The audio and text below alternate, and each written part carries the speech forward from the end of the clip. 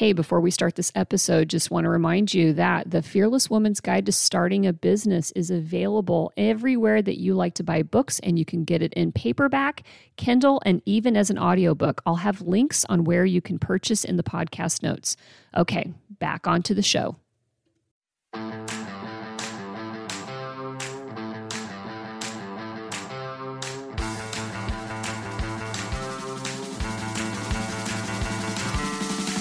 You are listening to One Broken Mom, a podcast dedicated to raising awareness about mental health, parenting, and self-improvement. I'm the host, Ami Quirconi. One Broken Mom is not a family show. It is intended for adults only and may contain adult language. Sometimes the topics are serious, but you can count on the episodes to be entertaining. Also, One Broken Mom is not offering any psychiatric or medical diagnosis. We're just here giving away useful and important information. So, if you're ready to hear real talk by real people so that we can all get better together, then you're in the right place, and welcome. All right, everybody, today I'm really excited about this guest. His name is Dr. Bradley Klontz, and he is the founder of the Financial Psychology Institute and an associate professor of practice in financial psychology at Creighton University. He's a managing principal of Your Mental Wealth Advisors, a fellow of the American Psychological Association, and a former president of the Hawaii Psychological Association. He's partnered with organizations including JP Morgan Chase and H&R Block in efforts to help raise public awareness around issues related to the financial health and financial psychology. Dr. Klontz has been a columnist for the Journal of Financial Planning, On Wall Street, and PsychologyToday.com, and has co-authored and co-edited 5 books on the psychology of money, including the one that I read called Mind Over Money. His work has been featured on ABC News, 2020, Good Morning America, and in USA Today, The Wall Street Journal, New York Times. I mean, he's been everywhere, and he's been on a bunch of shows. So I am super excited to have him. So welcome to the show, Brad. Thanks so much for having me. Very happy to be here. And we had just covered right before we recorded titles. So, Dr. Brad, thank you for being here. To let everybody know where the money issue comes in.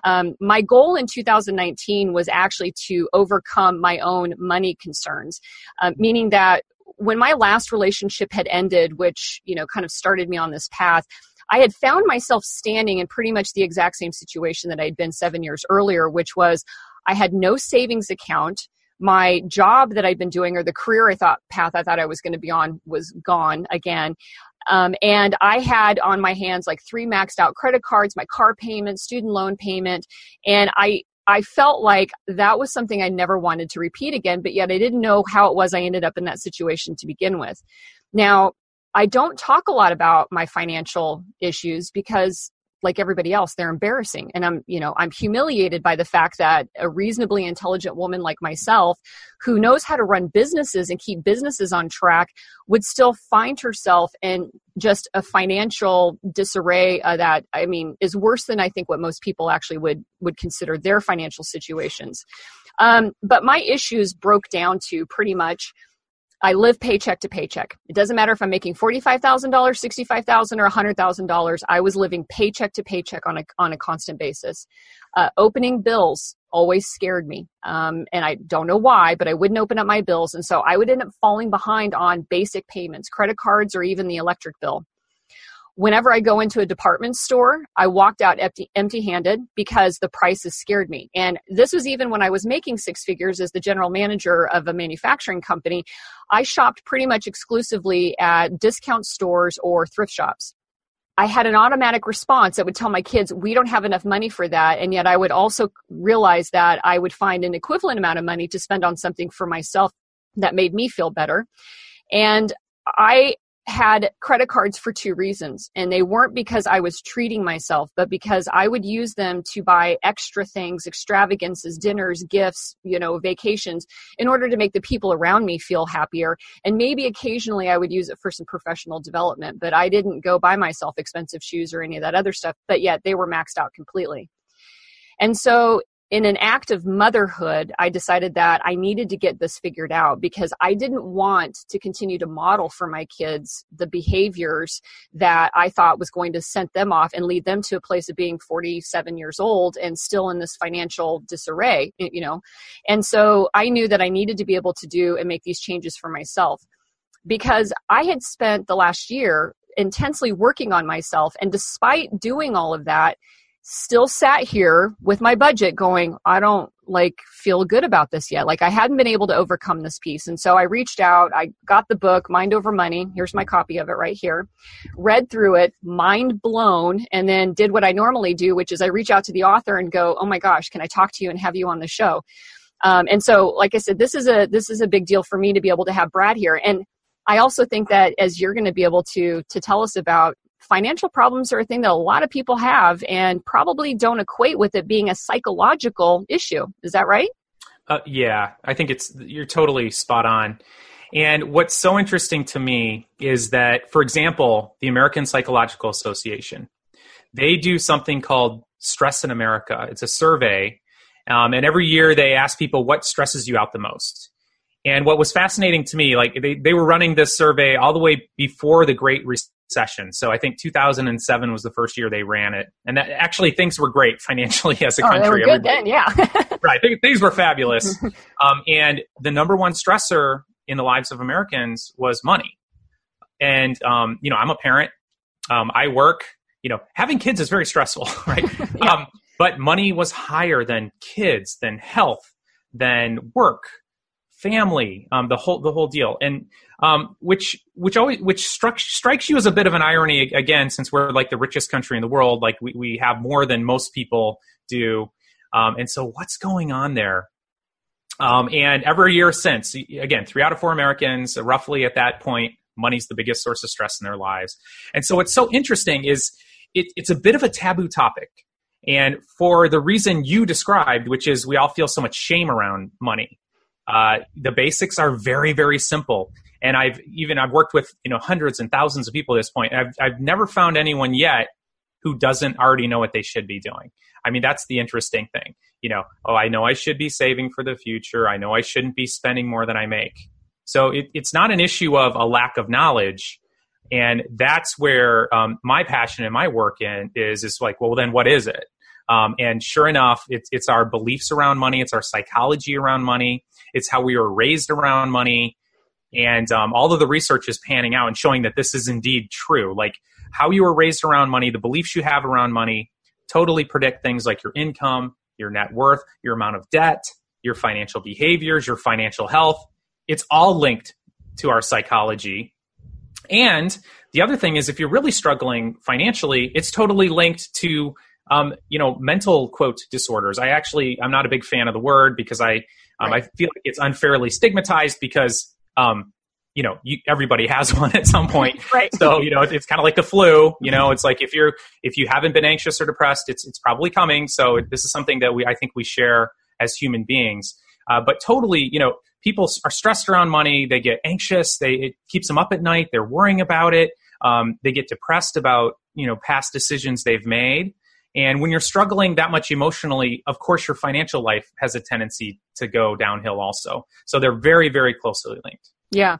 One of the big pieces of the last personal relationship that I had that fell apart was around money, which is no surprise. And when you have 2 people with money disorders and they happen to be different, well then, it's just a recipe for disaster. And I never equated this, because I have been thinking about this topic so much over the last several weeks. And, the other piece that I never kind of linked together was whenever I was in a room or around wealthy people, I always felt like a fraud, even though my whole goal professionally and my whole movement was, to be educated and to run successful companies and to have my own businesses, because that's what I wanted. Whenever I was in the presence of it, I felt like a fraud. And I felt like I don't belong here. And that was a thought that I actually really have been sitting here going back. And, in your book, you've talked about, one of the big things, and I'm going to move it to the top. I had it as one of my third questions, but you talk about unfinished business, which I love the phrase because that actually was the one that kind of really snapped for me and stuff. And how unfinished business can be kind of like the root behind some of these feelings. Describe what you mean for that, because I think that lays the groundwork for us to then build up off of and then talk about what unfinished business, how it erupts, in our lives. Yeah, so we're all carrying with us, you can almost sort of imagine a backpack. And that backpack is full of our experiences growing up, what happened, what was said to us directly from our parents. What did they tell us about money? How did they model financial behaviors? How was their financial health? How was their financial stress? This leads to, hundreds and thousands of sort of micro experiences around money and teachings around money. So we're carrying all this stuff with us. And some of us are carrying pain around money. The experience of poverty or not having enough is an extremely painful experience. And I wouldn't say we were in poverty, but I definitely came from my mother likes to say that we were working class, or we were middle class except lower. And so I definitely grew up with this not being able to get certain things I wanted, certain experiences I wanted. Like, for example, I wanted to learn martial arts, and we could afford to pay for 1 month of lessons, and then I had to drop out. And little things like that. That's an emotional experience for me. And now I have my own kids, and the temptation for me, if I'm not being aware, is to give them anything they want. What do you want? We'll get it all for you, because I don't want you to do without like I had to do. So that's a great example of some unfinished business. So I grew up feeling like there wasn't enough. There's not enough money. And so that experience leads directly to money scripts, which I'm sure we'll talk about as we continue to talk, that are these beliefs around money that become your reality. So when you have the reality that there'll never be enough money, which you get from unfinished business from your childhood, then you approach money in that way in your adult life. And the difficult part about money, it is a taboo topic, so we don't talk a lot about it. So most of us have very little insight into what's clanking around in our brains around money. It's not something we talk about. In fact, the entire field of psychology ignored the topic of money for decades and decades and decades. It's kind of a new thing. And not to go too far on a tangent, but one of the reasons for that, and I did a study on this, is that mental health professionals have a tendency to be money avoidant. They believe that, there's sort of virtue in not having money, that money can corrupt people and greedy people like money. So there's some beliefs around money that are afflicting an entire profession, and certainly the one I was I was trained in. But just an example of how we're approaching money very unconsciously, and the field of psychology, which is designed to sort of help people raise their consciousness around all sorts of issues.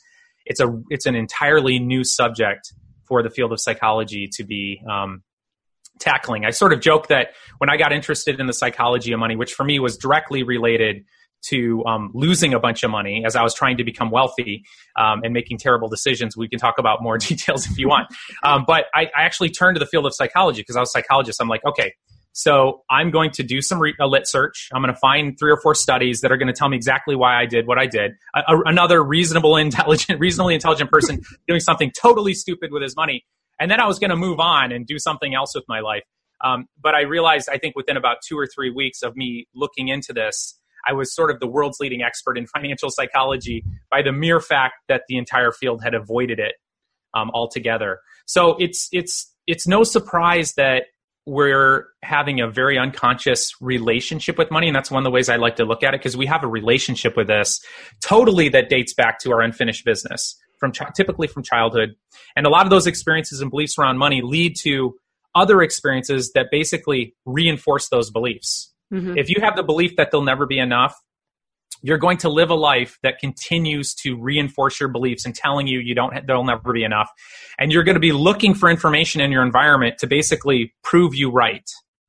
It's sort of it's called cognitive dissonance, right? Mm-hmm. And so you have this belief, and so you push away any sort of evidence, confront that belief, and instead you just tune into all the different, and you can find this all over the place. There'll never be enough money. So you tune into all the stories about people who had it all and lost it all, or people who are living with not enough.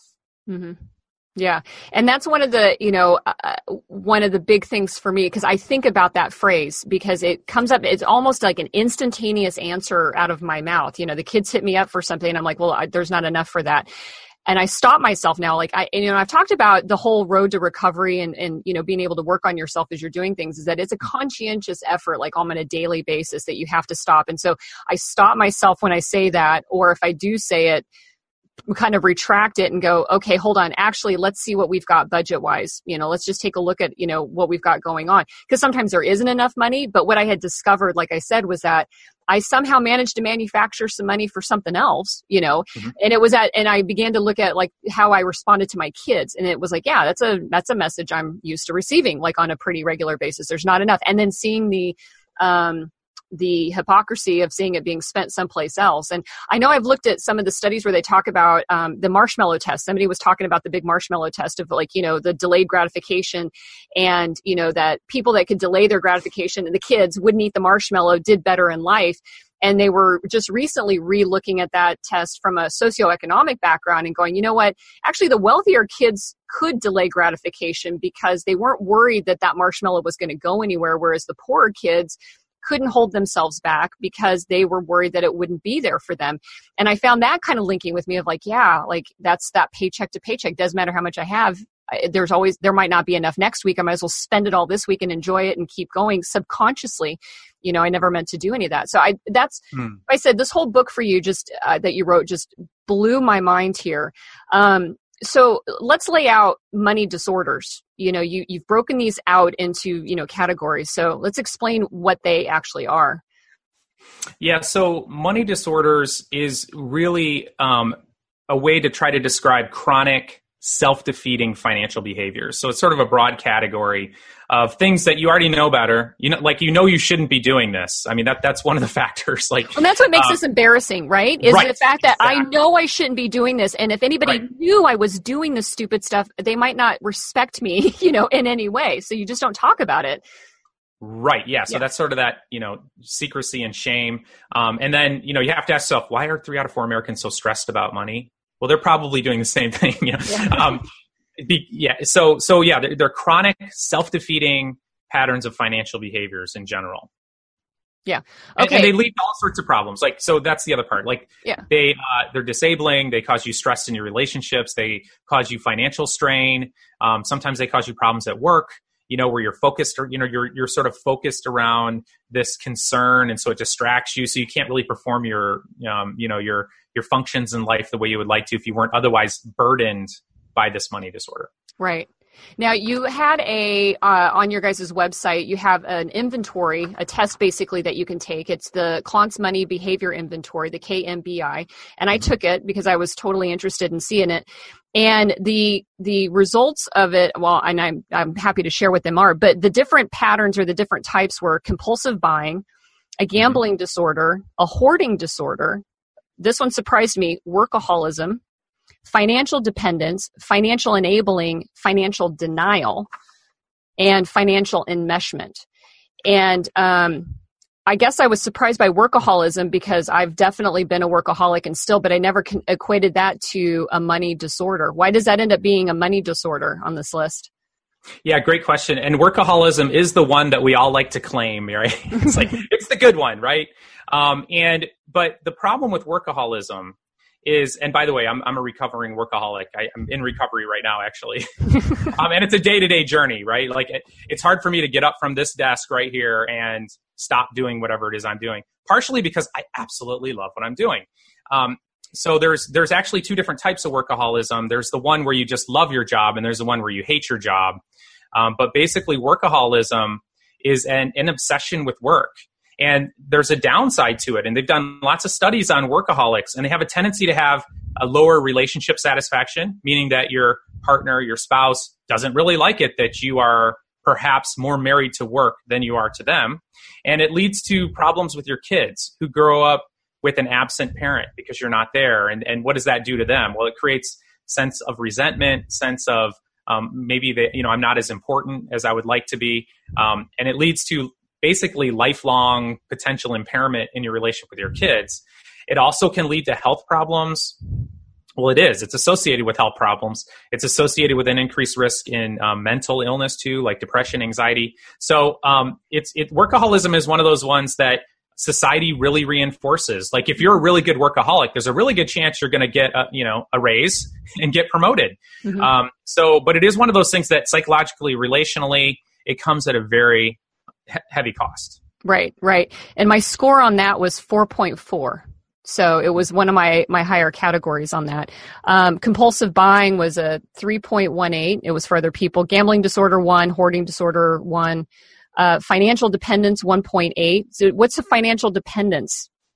So financial dependence is basically where you're dependent on income that is not associated with your efforts, your work-related efforts. And so what's interesting about financial dependence, you can envision chronic people who are, families in chronic welfare families. And I say chronic because, you're sort of brought up realizing, hey, there's money, checks come in, it's not really attached to work. And so this can be something that's modeled. You're getting money for nothing, for doing nothing, basically. And money is a very, very powerful reinforcer. And so we always like to I think it's real easy to create a straw person and throw rocks at it, when you see somebody who's, getting, welfare or whatever, money for nothing. Mm-hmm. But it's actually totally human nature. I could take anybody and give them money for doing nothing, and it'll reinforce doing nothing. This could happen to all of us. So this is my point.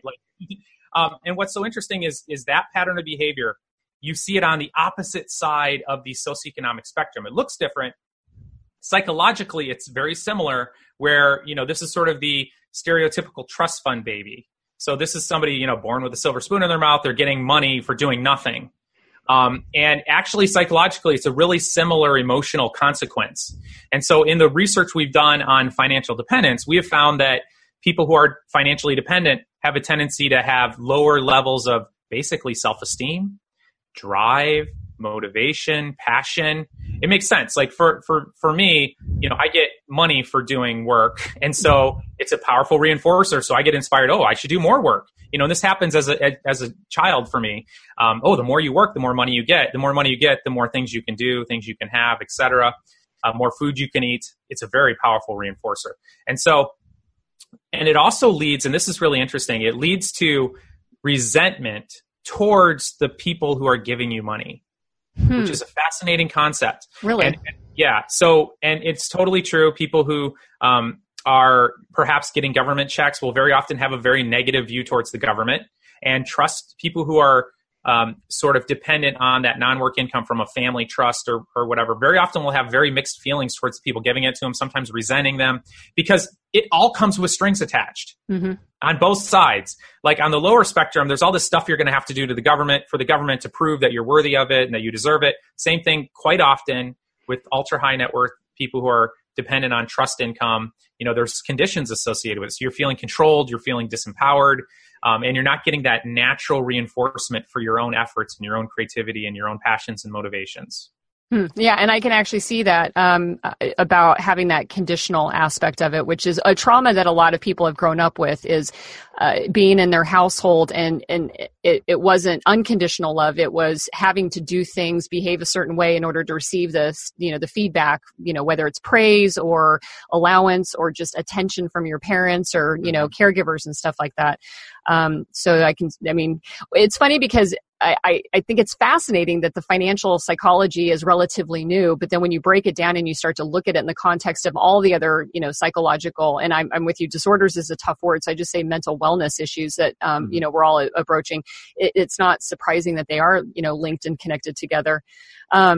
Financial enabling is and these are where I start to get on the charts here. I had a 5.17 and the scale was 1 to 6. So with, high scores are not good in this one. So describe what financial enabling and actually financial denial, both of those were over 5 for me.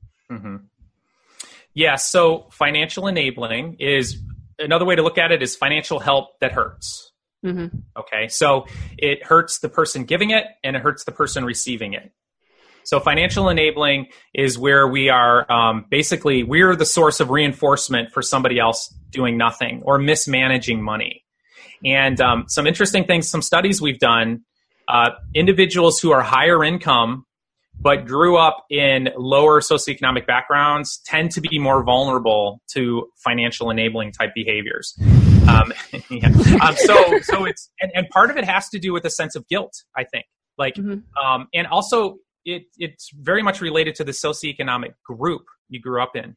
And what we've noticed in groups of people who have less is there tends to be more of a value around sharing. And so when you don't have as much, you share more. As a group and as a community, because we all want to survive and we all need to work together to make that happen, typically. And you can think back to like tribal societies thousands of years ago. That's exactly how it was, right? You wouldn't say that there's a lot of wealth going on. As a matter of fact, we're all hungry. So let's all get together, go hunting, and then we all get to eat what we got. So the problem, or one of the challenges in leaving that socioeconomic group, and let's face it, a lot of us want to. Being poor is not a very fun experience quite often. Right. So, we don't want to be poor. We want to make more money. In order to do that, quite often, it's like, I call it a financial comfort zone, and you have to leave your financial comfort zone. Another way to look at it is you have to sort of leave your tribe in terms of how that tribe is approaching money, how they're thinking about money. Because if you want to join the ranks of the wealthy, you're probably going to have to think very differently and do things very differently, which is something I learned when I tried to join the ranks of the wealthy without having any of that knowledge and information, which is what got me interested in financial psychology to begin with. It's like learning a new culture. It's learning a new way of being, a new way of doing things. Another vulnerability to growing up lower socioeconomic class is we have this do-it-yourself mentality. Mm-hmm. Right. So I remember the first time I had to pay someone else to do my taxes, everything inside of me is like, oh my gosh, don't do that. In retrospect, it's like, I really encourage you to do that. I know you have a pair of pliers in your garage, but if you have a sore tooth, go see a professional dentist. Okay. It's worth the money. And the same thing is true when you're starting to emerge into that upper middle class, higher socioeconomic levels. You kind of need to have a team. You have to shift this like do-it-yourself mentality, because a little bit of money paid towards a consultation with an attorney or CPA can save you thousands of dollars later. That's why people do it. But just an example of some of that thinking that you can have in a poorer, lower socioeconomic group that just does not work if you want to maintain and grow wealth and move into that other group. But once you start to move into that other group, your brain and the survival parts of your brain are going to panic. Mm-hmm. You're going to have an internal panic attack because you're moving away from your tribe. And we really are driven by this animal brain that's been around for thousands of years that kept us alive in tribal societies. And so one of the worst things that could have possibly happened to you, 20,000 years ago would be for the tribe to go this way and for you to be here by yourself. It actually meant death.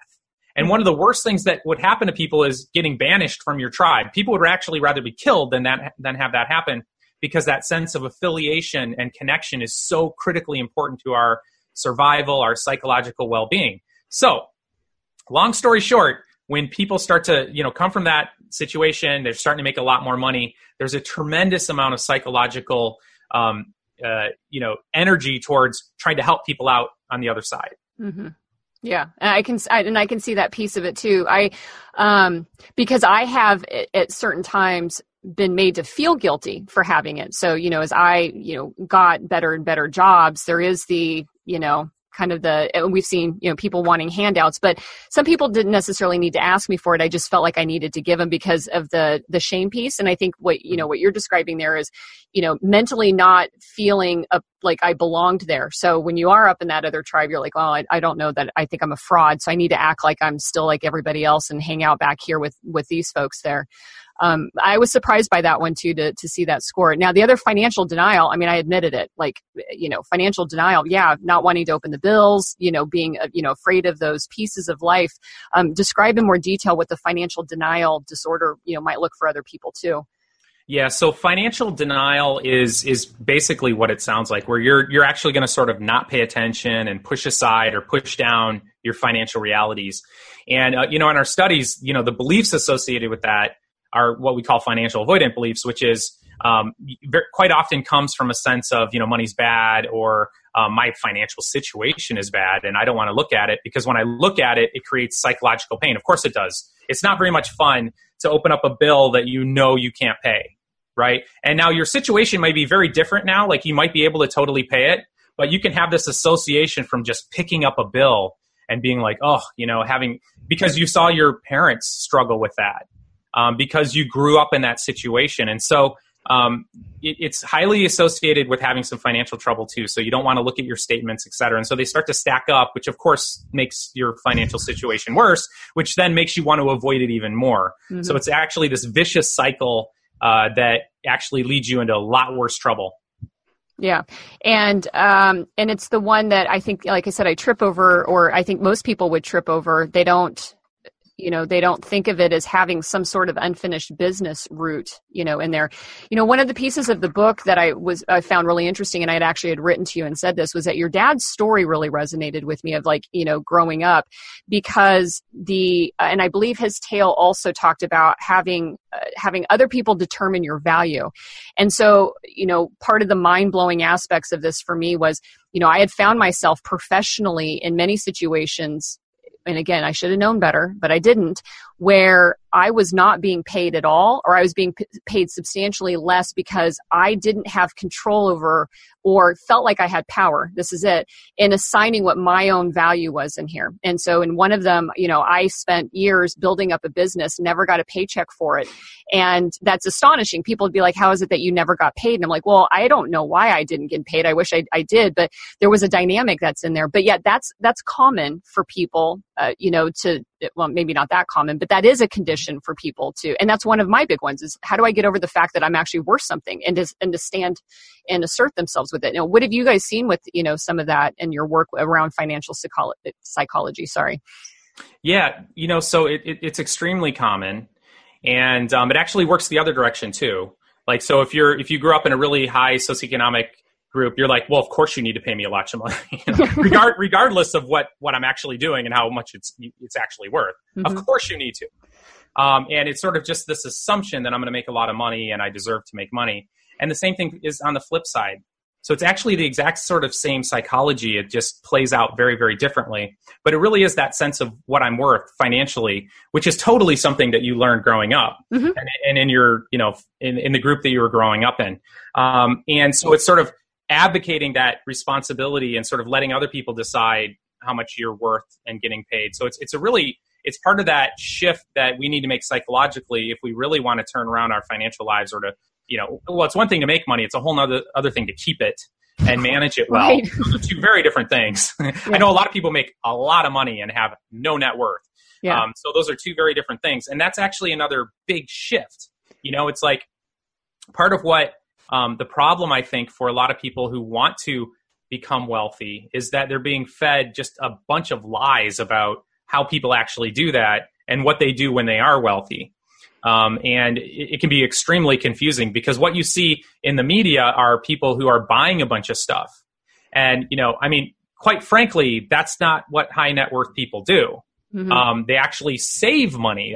That's what net worth is. So they're not buying a bunch of, disposable products that, reduce value, like clothes and cars and that kind of thing. That's a sure way to not become wealthy.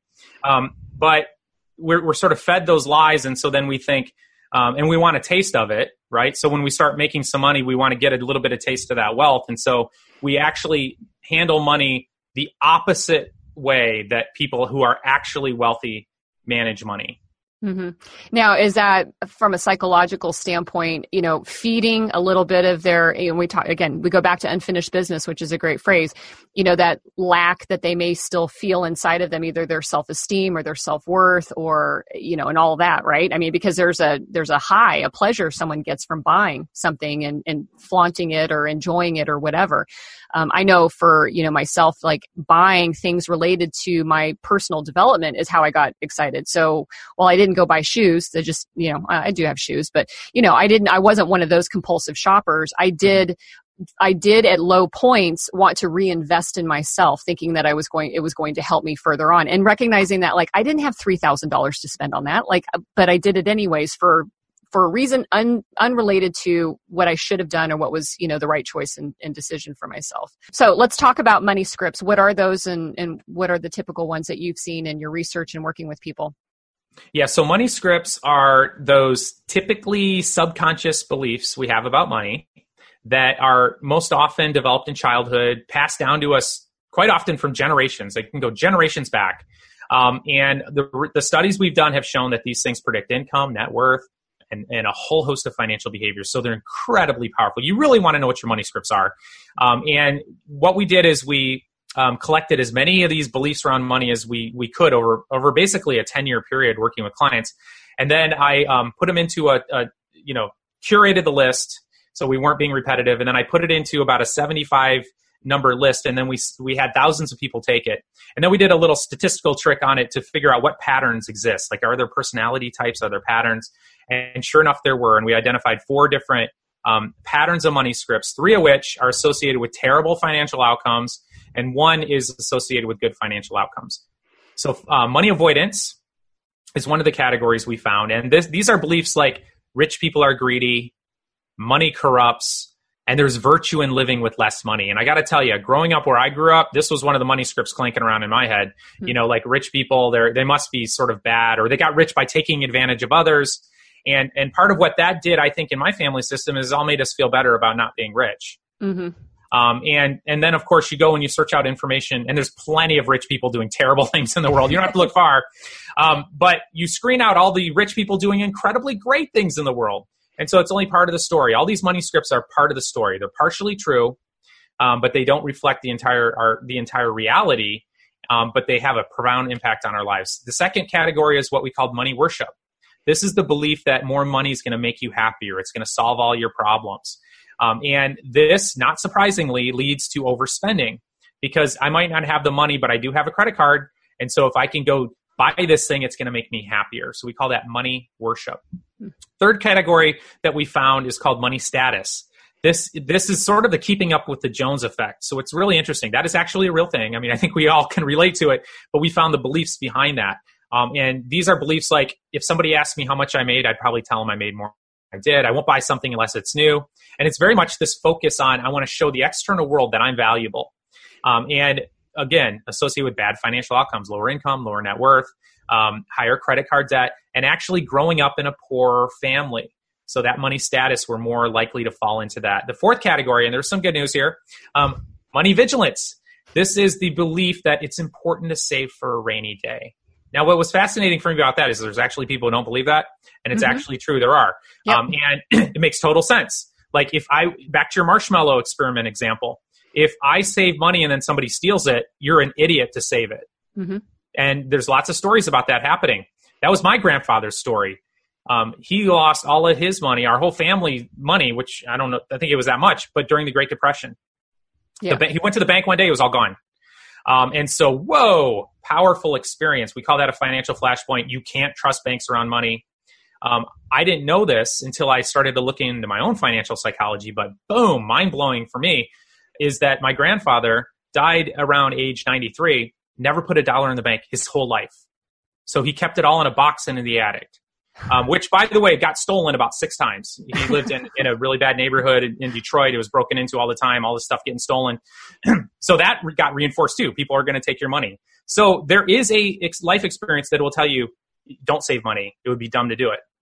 But money vigilance is important to save money. In fact, I'd be a nervous wreck if I didn't have money saved for an emergency. That's part of money vigilance. And you think about that, like ultra high net worth people who've created it themselves have a desire to save, right? So there's this, and quite often they came from humble beginnings. That was one of our studies too. It sort of blew the myth that people who are rich were born that way. Actually, no. I mean, in the studies we've done, most of them earned it themselves in that first generation. So it's totally available to you if you shift your beliefs and then your subsequent behaviors. But you need to have a bit of anxiety, a bit of sort of like anticipatory worry about having enough in the future. That seems to be a component of savings, and it makes total sense. Like squirrels, if they were just sort of laissez-faire about having enough food, they would starve in the winter, right? So they need to like hide those nuts. And so other squirrels don't find it. And by the way, not to digress too much, feel free to cut this out. But if a squirrel sees another squirrel watching it hide a nut, it'll pretend to hide the nut there and go find another place to hide it. And I just love this metaphor because we all have a squirrel brain, right? So this is part of hardwired into our experience in the world of not having enough. That's a scarcity mindset. Somebody's going to come take it from me, so I got to hide it. But money vigilance has some of that, and also they are somewhat secretive about having money. Now that's interesting too. When you're seeing people flashing a bunch of money on media, That's not what typical ultra high net worth people do. They actually are worried that you might judge them for it's worry on the other side too. You're going to judge them. And so they're somewhat secretive around it. Mm-hmm. That's interesting. Huh? Fascinating. Yeah. And so is money vigilant better, or is it just, you're less likely to lose everything? Well, it's actually totally better. Okay. You need to have some of that vigilance in order to save money, and to acquire money. And there is, of course, a downside. Like, you can be hyper vigilant, and this is a common pattern too. And it usually comes from people who grew up poor, became wealthy, and now they're so afraid of not having enough that they can't even enjoy life. Mm-hmm. Like, what a sad thing that is. Ebenezer Scrooge, classic example. That was the title of my first book, was The Financial Wisdom of Ebenezer Scrooge and his transformation. Mm-hmm. And so, yeah, don't do that. Like, he's living a life of poverty. He Right. has all the money he needs, but that poverty mindset continued with him. And so sometimes we see that with money vigilance. If you're so worried about not having enough, you're not going to be able to enjoy all that hard work and effort. Right. Right. How do you suggest people start to treat these disorders? I mean, what's a great first step? Because I feel like somebody might have multiple, like I did here, like multiple different areas that feel like they're unrelated to one another. So how do you get your arms around something that could feel, when you're already stressed out about the whole process? What's a great first step for someone? Well, I think that a great first step is to try to get some insight into why you're doing what you're doing. And this is, I don't want to underestimate the power of this, because again, money is one of those topics that we just don't talk about. And so there's very few opportunities for you to have some insight into like how your family did money and comparing it to how other people do money. Compare it to relationships. Like, I mean, isn't high school all about trying to figure out relationships? And isn't that what everybody's talking about? Who's dating who and what it was like? And, you go over to your friends' house, their parents interact, and there's just tons of talking about what's your ideal spouse or what's your ideal partner or dating, blah, blah, blah. How'd the date go? Tell me what happened. It's sort of the opposite around money. So again, we have a relationship with money. Nobody ever talks about it. A lot of times parents don't talk about it. And in fact, when they do surveys, parents are so stressed about money, they would actually rather talk to their kids about sex than about money. And I have kids, and look, I'm not really excited about talking about sex with my kids at all. That's actually not something I'm really looking forward to. But people would rather do that than talk about money. So it's a huge source of stress. So it's this cloud of secrecy. And so there's such power in sort of penetrating that dark cloud with some light and looking at this stuff. So first of all, I'd applaud anyone who's willing to even stay this far in this interview around money and to really sort of think about a great place to start. What was it like for you growing up around money? What did your mother teach you about money? How about 3 things? 3 things your mother taught you about money. 3 things your father taught you about money. What is your earliest money memory? What is your most joyful money memory? Your most painful money memory? So collecting just doing a little bit of introspection on that. And then the question I would add at the end is, and based on these experiences, based on what you were taught, based on what your parents did or didn't model, like not talking about money is a huge message around money. Mm-hmm. It's either it's too scary or it's not important. Kids walk away with these beliefs around money and then go live their life as if it's true. So based on your upbringing, what lessons did you walk away with that are totally you're living out right now? That's number 1. And number 2, are they helping you or are they hurting you? Mm-hmm.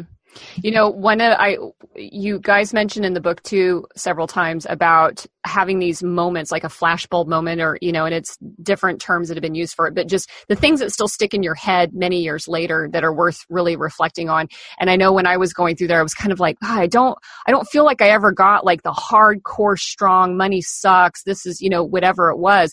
It was really much more insidious and much more very thin across, but spread out everywhere. And I'm bringing this up because as people do what you're suggesting, which, I did myself, it was really hard to find strong, powerful statements for me to go, yeah, that's what I learned. And that, this person always said it.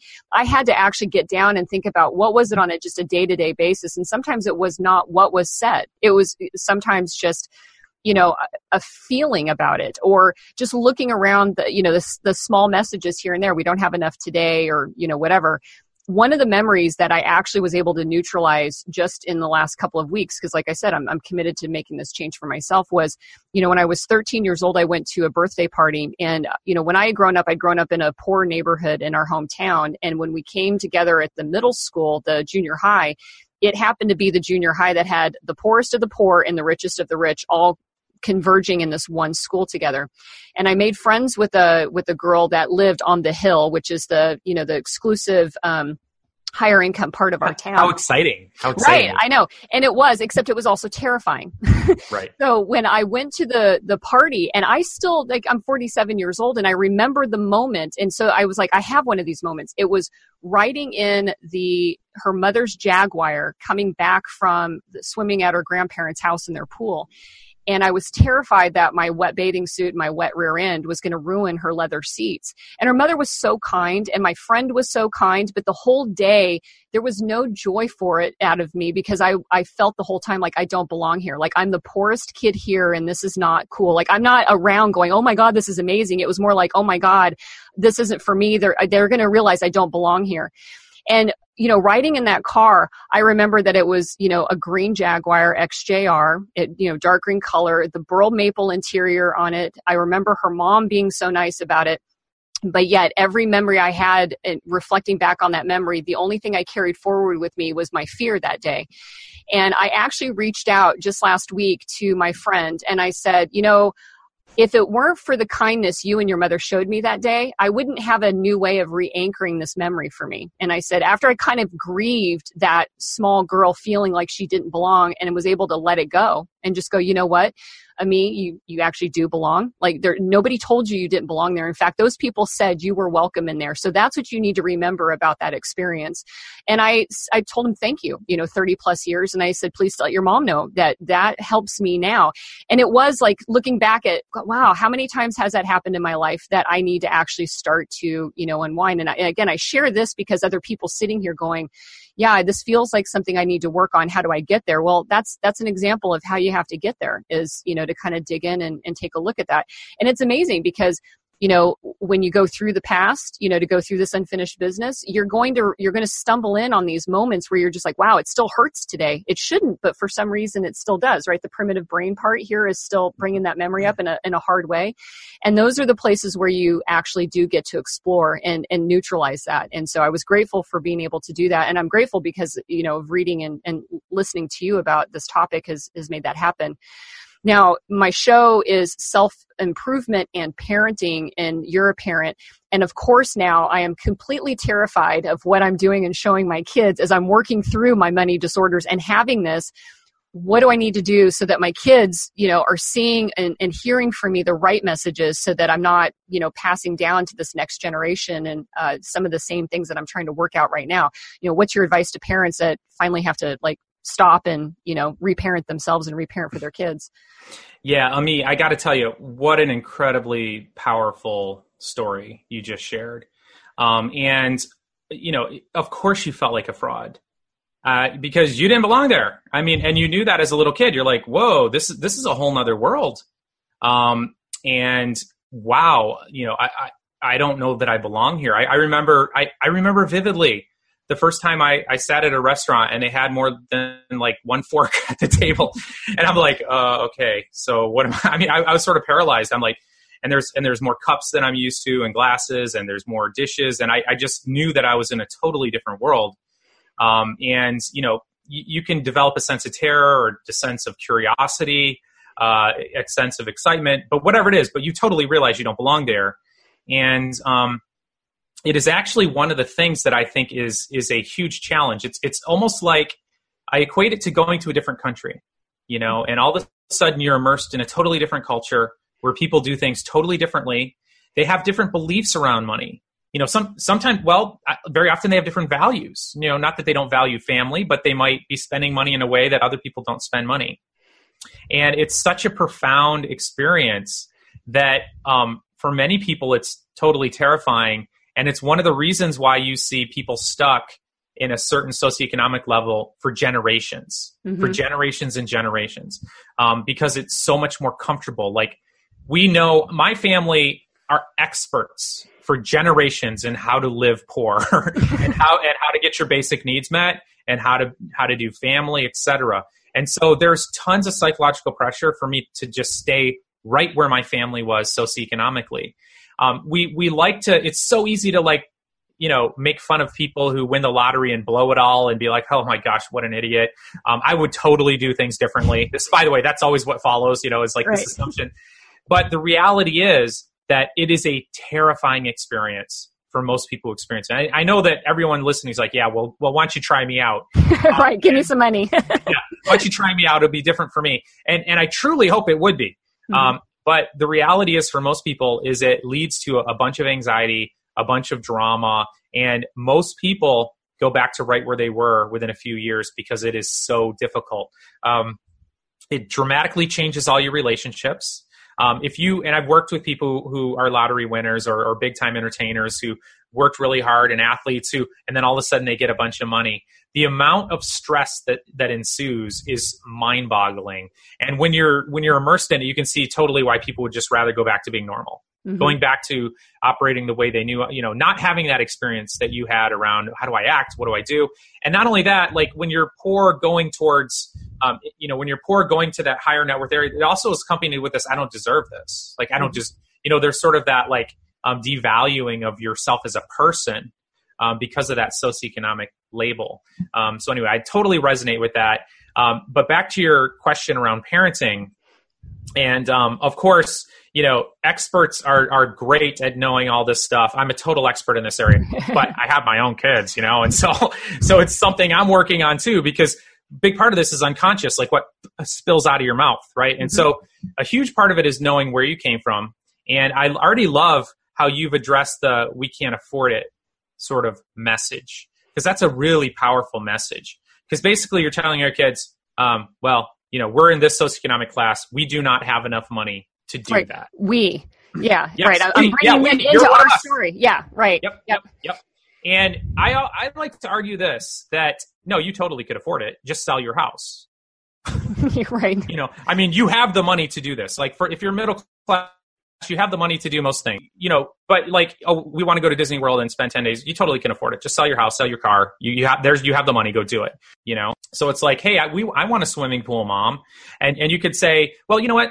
Technically we could get one if we wanted, but here's the reason why we're not, because we are taking our money and we're putting some aside for this vacation we'd like to take.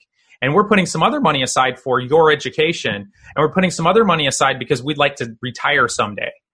So you're shifting from, the message of scarcity in the world, which has a bunch of negative consequences, by the way, to one of, abundance. We could do that, but here are our values. Like, I want to pass down values to my children, not this scarcity sort of mindset. That's really good advice. Just changing the words. And that's what I've been trying to consciously do with them is, well, here's the things that we'd like to be able to do and how we're going to get to it and stuff. And so I appreciate that, because it is terrifying, especially when you feel like you have so much more that you can do with yourself and you feel that you really have sold yourself short by making these, again, these dumb decisions that you should know better. And we have to stop beating ourselves up for those dumb decisions, right? Like that's another big piece of this, is stop flogging. It's huge. It's so huge. Yeah. Actually in the book, you'll recall this, we call it the big lie about personal finance. And the big lie is that your money problems are the result of you being crazy, lazy, or stupid. And it's a huge lie, because actually it's totally predictable. Like if I knew where you grew up, if I knew what your mother taught you, what your dad taught you, your grandparents, your great-grandparents, that whole family legacy, where you are right now in your financial life is totally predictable. And if I took almost anybody and stuck them there, they'd probably be just struggling with the exact same thing you're struggling with. And so this is another huge, huge hack around it. I call it de-shaming. Like, look, if you are stressed about money, first of all, welcome to the club. You're an American. Because again, 3 out of 4 Americans are doing this. Right.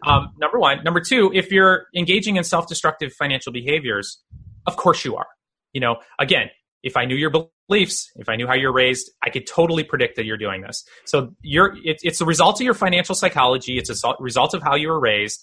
And it is your fault to a sense. Like, you are engaging in these behaviors, but of course you are. Of course you are. So stop doing that and do something else. Mm-hmm. Awesome. Well, so you've convinced me. So how does somebody come to you to get help with all of this stuff? I mean, you are, the expert in this area here. And I know people are going to go, oh my gosh, like I definitely want to look into it. So what resources do you actually have for people to do? I mean, aside from your books and, online, I mean, spill it. Yeah. So, I've been putting a lot of effort in the last 6 months to putting as much content in this area, really with a focus on transformation. And I've been thinking about it a lot too. And I work with ultra high net worth clients as part of a registered investment advisory firm called Your Mental Wealth Advisors. So I'm working with clients there. But I've always been fascinated with doing studies on, rich people, I guess, and the psychological differences. Like, what's going on there? Because I know that, and so we've done several studies on this already. And I know that if I can teach people the psychology of wealth, these are shifts you can make mentally that will have a dramatic difference in your financial outcomes. And that is what's so exciting for me, is that, just because you were born poor, born middle class, that doesn't mean you have to stay there. And if you shift your psychology, you can totally shift your outcomes. And so one of my passion projects right now is my YouTube channel, creatively named Dr. Brad Klontz on YouTube.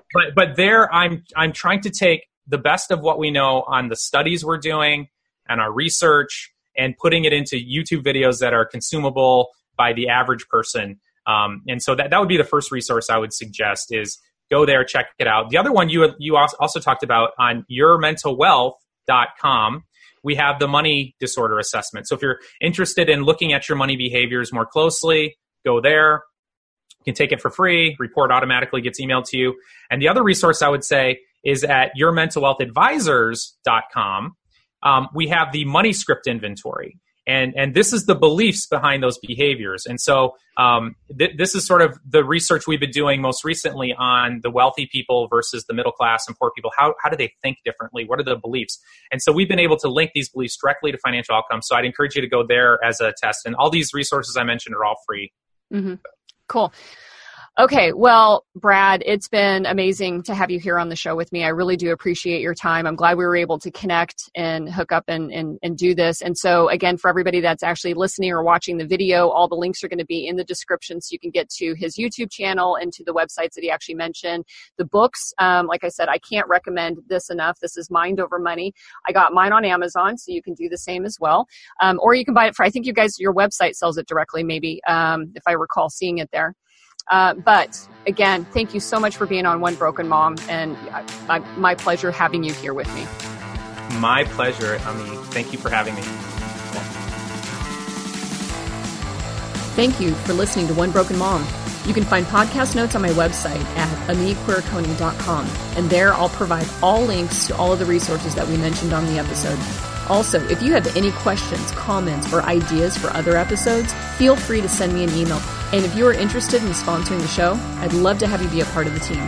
Finally, if you like what you hear, please share the podcast and leave a review so that others can find it. We are all here to get better together. I am the host, Ami Quirconi, and as always, I am super grateful to have you as a listener. Until next time, have a great day.